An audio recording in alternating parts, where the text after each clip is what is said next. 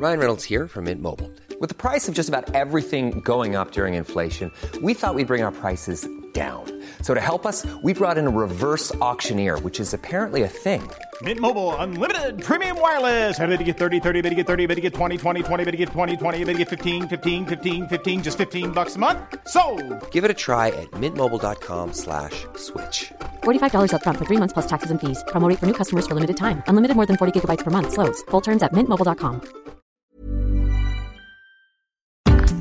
Today on the Debunking Economics podcast, imagine if shares had a use-by date. If you pass the shares issued by a company onto a secondary market, the clock starts ticking. What would that do to the valuation of shares, and why do we need to worry about it? Well, if you read Steve Keen's book, Debunking Economics, he talks about the idea of Jubilee shares as a means of relating share price to the actual underlying value of the company that you've invested in. Steve is here to talk more about this. So first of all, Steve, don't shares reflect the value of a company? I always like to start with a joke.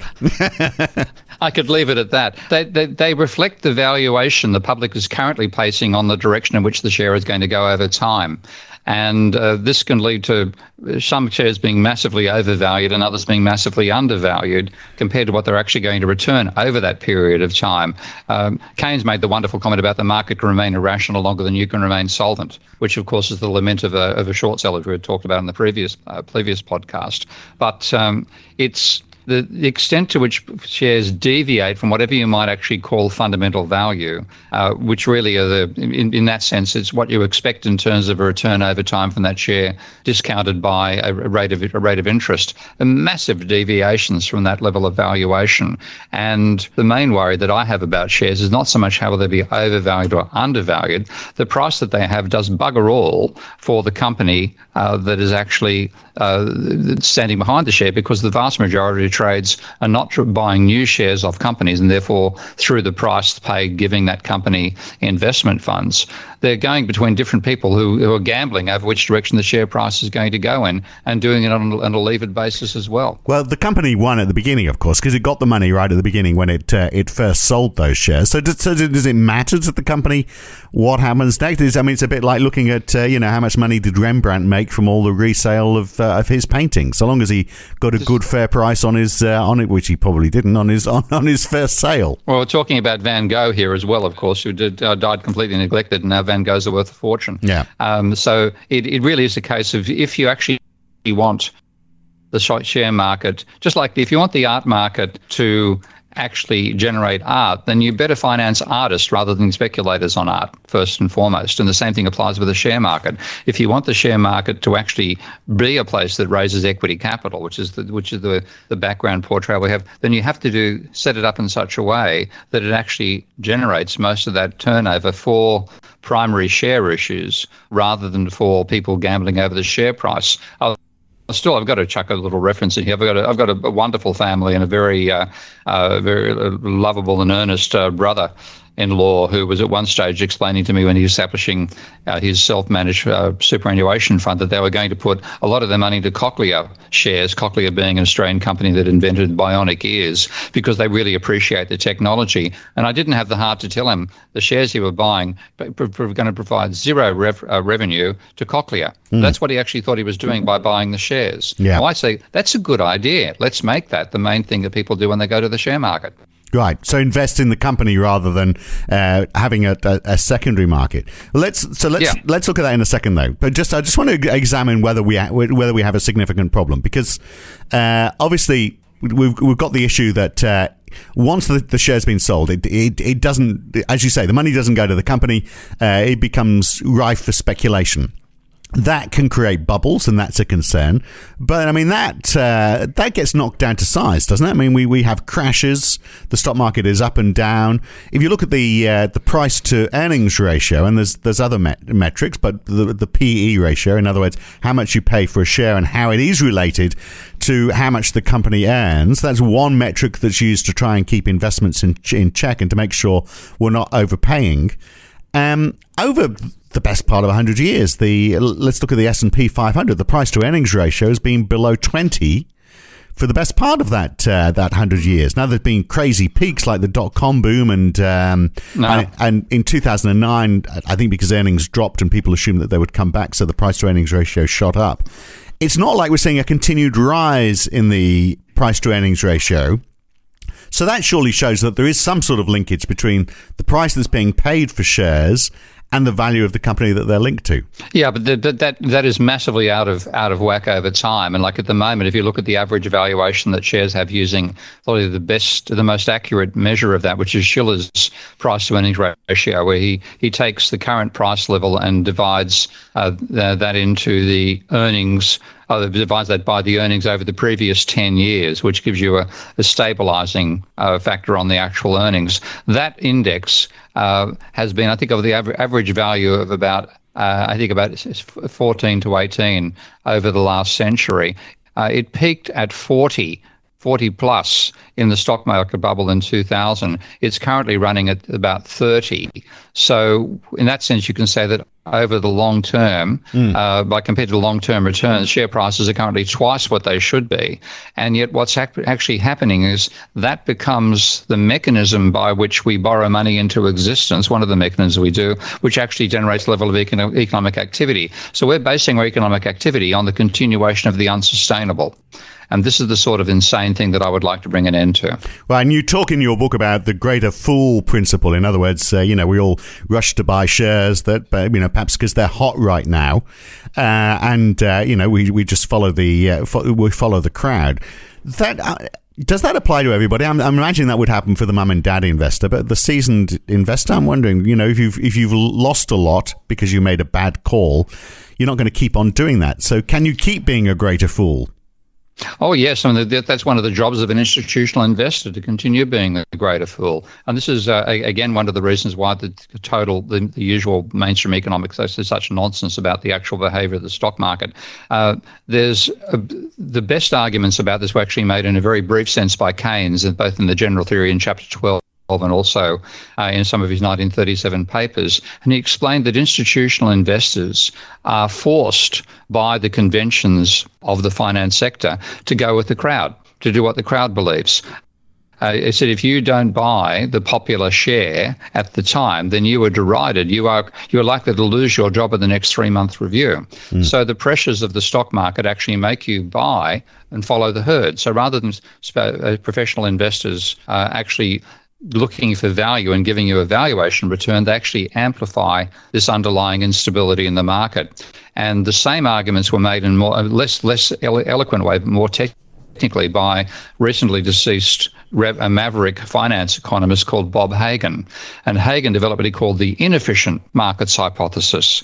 And a major part of his argument was that the conventions of professional investors, superannuation funds, pension funds, insurance companies, et cetera, banks themselves, with their quarterly reporting pressure, they push people into having to have a portfolio that's not too different to the index. So whatever the index is, and the index itself reflects the weighting of different shares in the marketplace, that's what they're forced to buy. And he said that therefore means that there's a profit opportunity for people who are not institutional investors to do the opposite.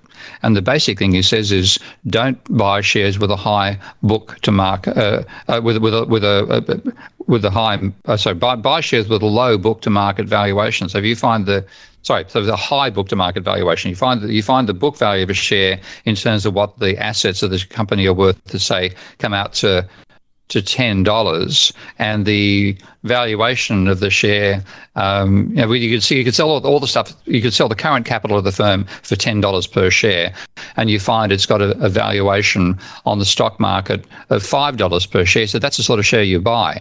But if you find you've sold everything it's got now for 10, and the actual share market rises to 30 or 40, don't touch it. But the ones that have got the high market, the low book to market ratio, the high market to book, it's one of these things I keep on stuffing up the actual terms myself with, I'm afraid to say. But if the market puts a much higher valuation on a company than you could actually sell its assets for right now, that is most likely a share which is going to be identified as a growth stock. And that's what the market pours into those stocks, because those are the ones that are currently rising, that have risen from what they're They've obviously started from a zero at some stage, effectively book value and market value. Now they've got a market value far higher, and the conventional wisdom extrapolates that into the future. Now, Hagen's point was that these firms are going to fail to have reached the expectations in the vast majority of cases. So the returns they're going to get are not the ones people are extrapolating into the market. And therefore, if you're a standard investor, if you're investing your own funds, you can profit by not buying those shares, by buying the ones they neglect. And you'll find shares which have got a very high book-to-market ratio. He said, buy those instead. And that's fundamentally the technique that Warren Buffett has been using very successfully for the last half century. Which anyone could do, of course. I mean, it all gets down to like anything, doesn't it? You make money from the more research you do. So the more clued up you are, rather than following the herd, then the better you're going to do. I mean, that makes sense. That's just an argument for why you should research where you're putting your money, irrespective of where you're putting it. But let's look at this. Yeah. Let's look at this concern that prices don't reflect value, and you're saying that part of that is because people are borrowing to invest, and that's adding to the debt burden, but not in a particularly productive way. And that obviously applies equally to other assets, particularly houses, which we've spoken about, and we know that has inflated house prices. So presumably it is inflating share prices in the same way. Doesn't that mean then, if you did anything to stop that, if you said, well, okay, we don't like people borrowing to invest, if you did that to housing, we know house prices would come crashing down. So if you did it to the stock market, even for that initial sale, if I'm a company that's trying to raise money on the share market, and people can't borrow money to make that investment, aren't I going to find it a lot harder to raise the capital to get my business off the ground? This is one of the curlies that made me talk about Jubilee shares in the way that I have, rather than just saying let's ban borrowing money to buy shares. Because again, like when I proposed the idea of a modern debt jubilee, of a debt jubilee in general, writing off debt, one of the first responses I got was, what about moral hazard? What that penalises people who themselves didn't gamble. And I said, you're dead right. We have to find a mechanism that means that people who didn't speculate also benefit from this. So that's why I said a modern debt jubilee, use the government's capacity to create money, to inject money per capita into people's accounts, regardless whether you borrowed money or not. So in that sense, savers get a cash injection, whereas debtors get a debt reduction. There's no bias in favour of debtors over savers in that situation. So you did a similar thing for shares.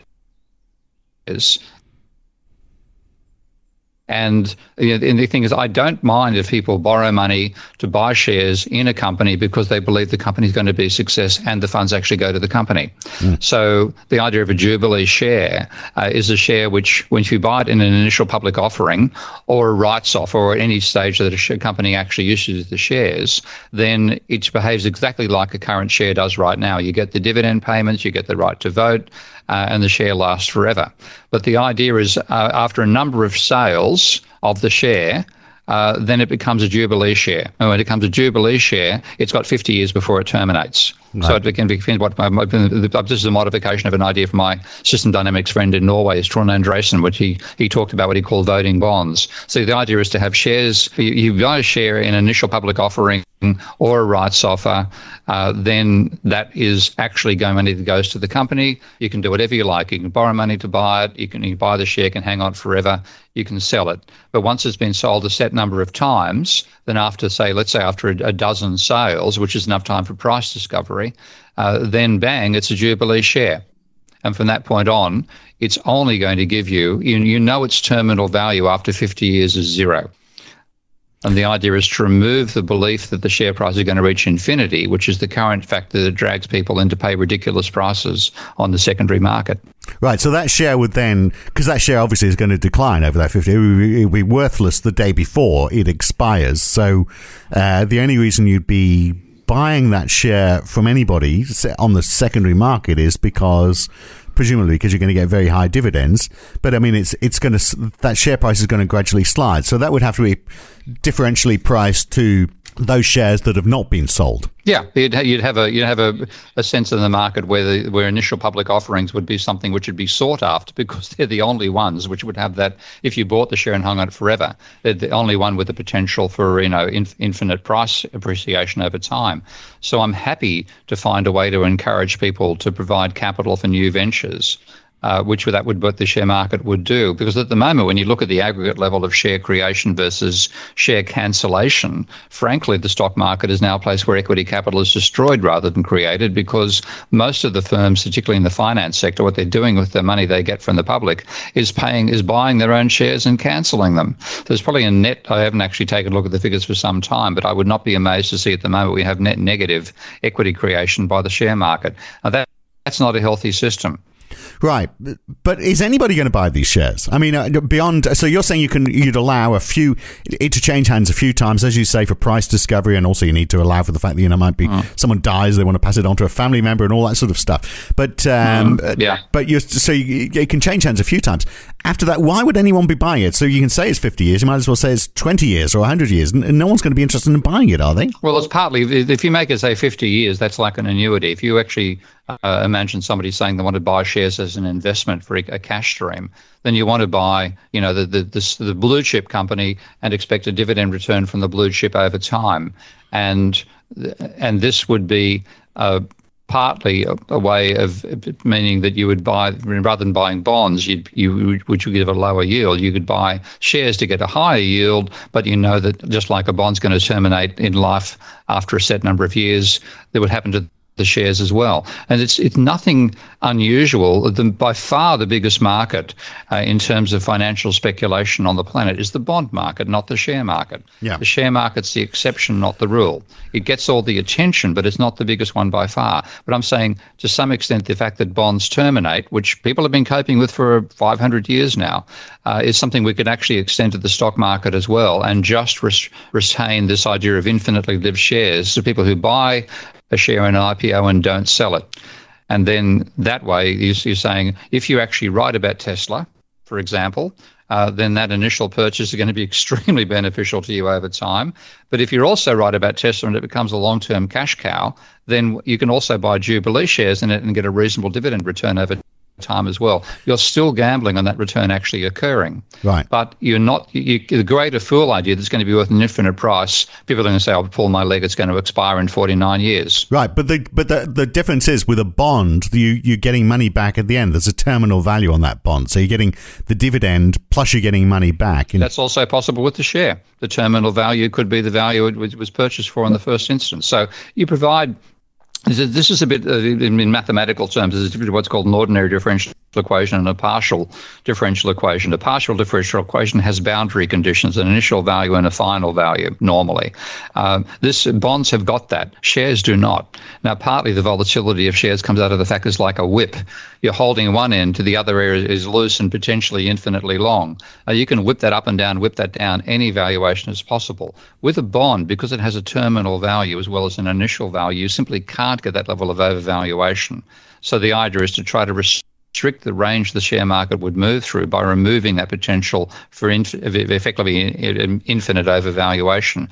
So a terminal value equivalent to its initial value, you get your money back from the company after the 50 years, after it becomes a Jubilee share, that removes that potential for the massive overvaluation we see in the stock market now, which themselves, of course, feed back into the real economy, causing a further overvaluation and speculative bubbles. Capitalism is unstable enough without the stock market adding to it, in other words. Right. But, Bon, you mentioned bonds because it's an interesting parallel, isn't it? Because, in effect, we're talking about, in effect, turning a share into a bond is the easiest way to look at this.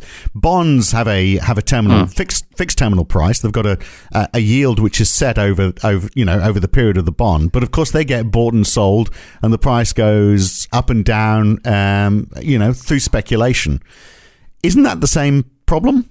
Yeah, but bonds never get as overvalued as shares do. And there's massive amounts of trading in them, potentially because people doing the stuff are professional traders and they're aware of the dangers of shares. Bonds are slightly safer on that front. But the idea here would be that, like, a bond gives you a first claim on a company, a share does not. You're a residual claim holder rather than a first claim holder. But the fundamental idea of the share should have a terminal value and a terminal span, I think is quite a simple and sensible change. You want to, with the reason that it doesn't actually, like with the bond, you're getting a stated valuation on the bond. You're getting a 3% yield on a price of $1,000, that sort of thing. With your bought a share, you're getting no promise about the dividend return. So that is the the gamble you're taking, and therefore you could expect a higher return on shares than you get on bonds. But the reason we get the greater fool valuations of this argument, it's going to go to infinity in the future, and all people are buying and selling, and it's a huge churn. I want to get rid of that churn. You want a level of churn that gives you the potential for price discovery, and you want also, and this is a very important point that I'm taking largely from Bill Janeway, who is one of the sponsors of INET and is a very successful venture capitalist who actually has a PhD in economics from Cambridge University under Nikki Kaldor. So he knows his non-orthodox economics. And Bill argues that the potential for a massive gain is what encourages people to be entrepreneurs in the first place. And he said to have innovation, you need to have people who can afford to waste money. Now, he said two groups can afford to waste money. This is when the government can waste it, because it has the capacity to create money anyway. That's Mariana Mazzucato's case about the entrepreneurial state. But venture capitalists can as well. They can waste money on 5 ventures because the 6th they expect to make a fortune. Now, you've got to have it possible to make a fortune, so that potential for the share to rise dramatically in price has to be there. But you want that for people to take out IPOs. You don't want it for people who are gambling on the secondary market. Right. Good point. So it is quite a big shift, though, isn't it, in the way share markets operate? I mean, is there a way that something like this could be introduced in part so we can at least see the impact it has? Or is it one of those grand ideas that unless it's introduced everywhere for everyone, it's not going to work at all? I think it's the sort of thing you could trial. You could actually imagine a company issuing shares which are described as Jubilee shares and see how it goes. The trouble is that, again, because there are other shares into which you can make a fortune, the odds are no, you wouldn't be taken up. I think the only thing that can happen is after a stock market crash. And that's one reason I proposed this stuff back in the 2000s, because it made sense to say, well, when the detritus is everywhere and everybody's blown their money, and you think, oh, God, that was a stupid idea to get involved in the stock market, then at that particular point, you might be able to say, well, we're now going to, in this particular country, we're going to redefine shares as Jubilee shares and see what happens. Because the thing you do want the stock market to do, the reason we actually tolerate the bloody place and talk about it so much as well, is we believe it's part of what's generating the capital, the investment capital that will enable new technologies and new industries to be created. Now, if it's not actually doing that, why do we pay it so much bloody attention? It's because of the greater fool effect. So I want to get rid of the greater fool effect and encourage it to do what it's supposed to do. But of course, I'm quite happy to admit the odds of that are fairly slim, unless we find ourselves in a period of long run stagnation and low price rise for shares in the first instance. Now, the odds are, given the valuation we're currently seeing on the Shiller Price Index and the extent to which shares have been driven up in price by the machinations of central banks with quantitative easing, maybe that day is getting close. All right, well, we've got the answer when it does. Good to talk again, Steve. We'll catch you again very soon. Okay, mate. Bye. Interesting thought, isn't it? And look, next time, has the basics of economics missed out a vital function? Energy. Steve has mentioned this a few times in recent podcasts, and we'll explore that idea a bit more. I'm Phil Dobbie. I'll see you next time on the Debunking Economics podcast. Thanks for listening.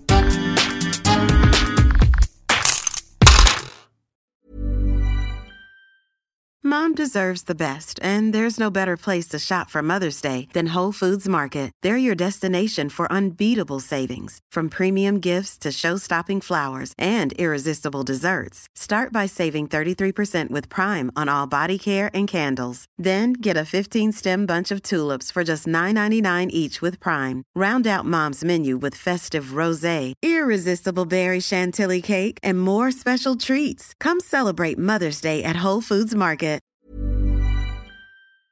If you've enjoyed listening to Debunking Economics, even if you haven't, you might also enjoy The Y-Curve. Each week, Roger Hearing and I talk to a guest about a topic that is very much in the news that week. It's lively, it's fun, it's informative. What more could you want? So search The Y-Curve in your favourite podcast app or go to ycurve.com to listen.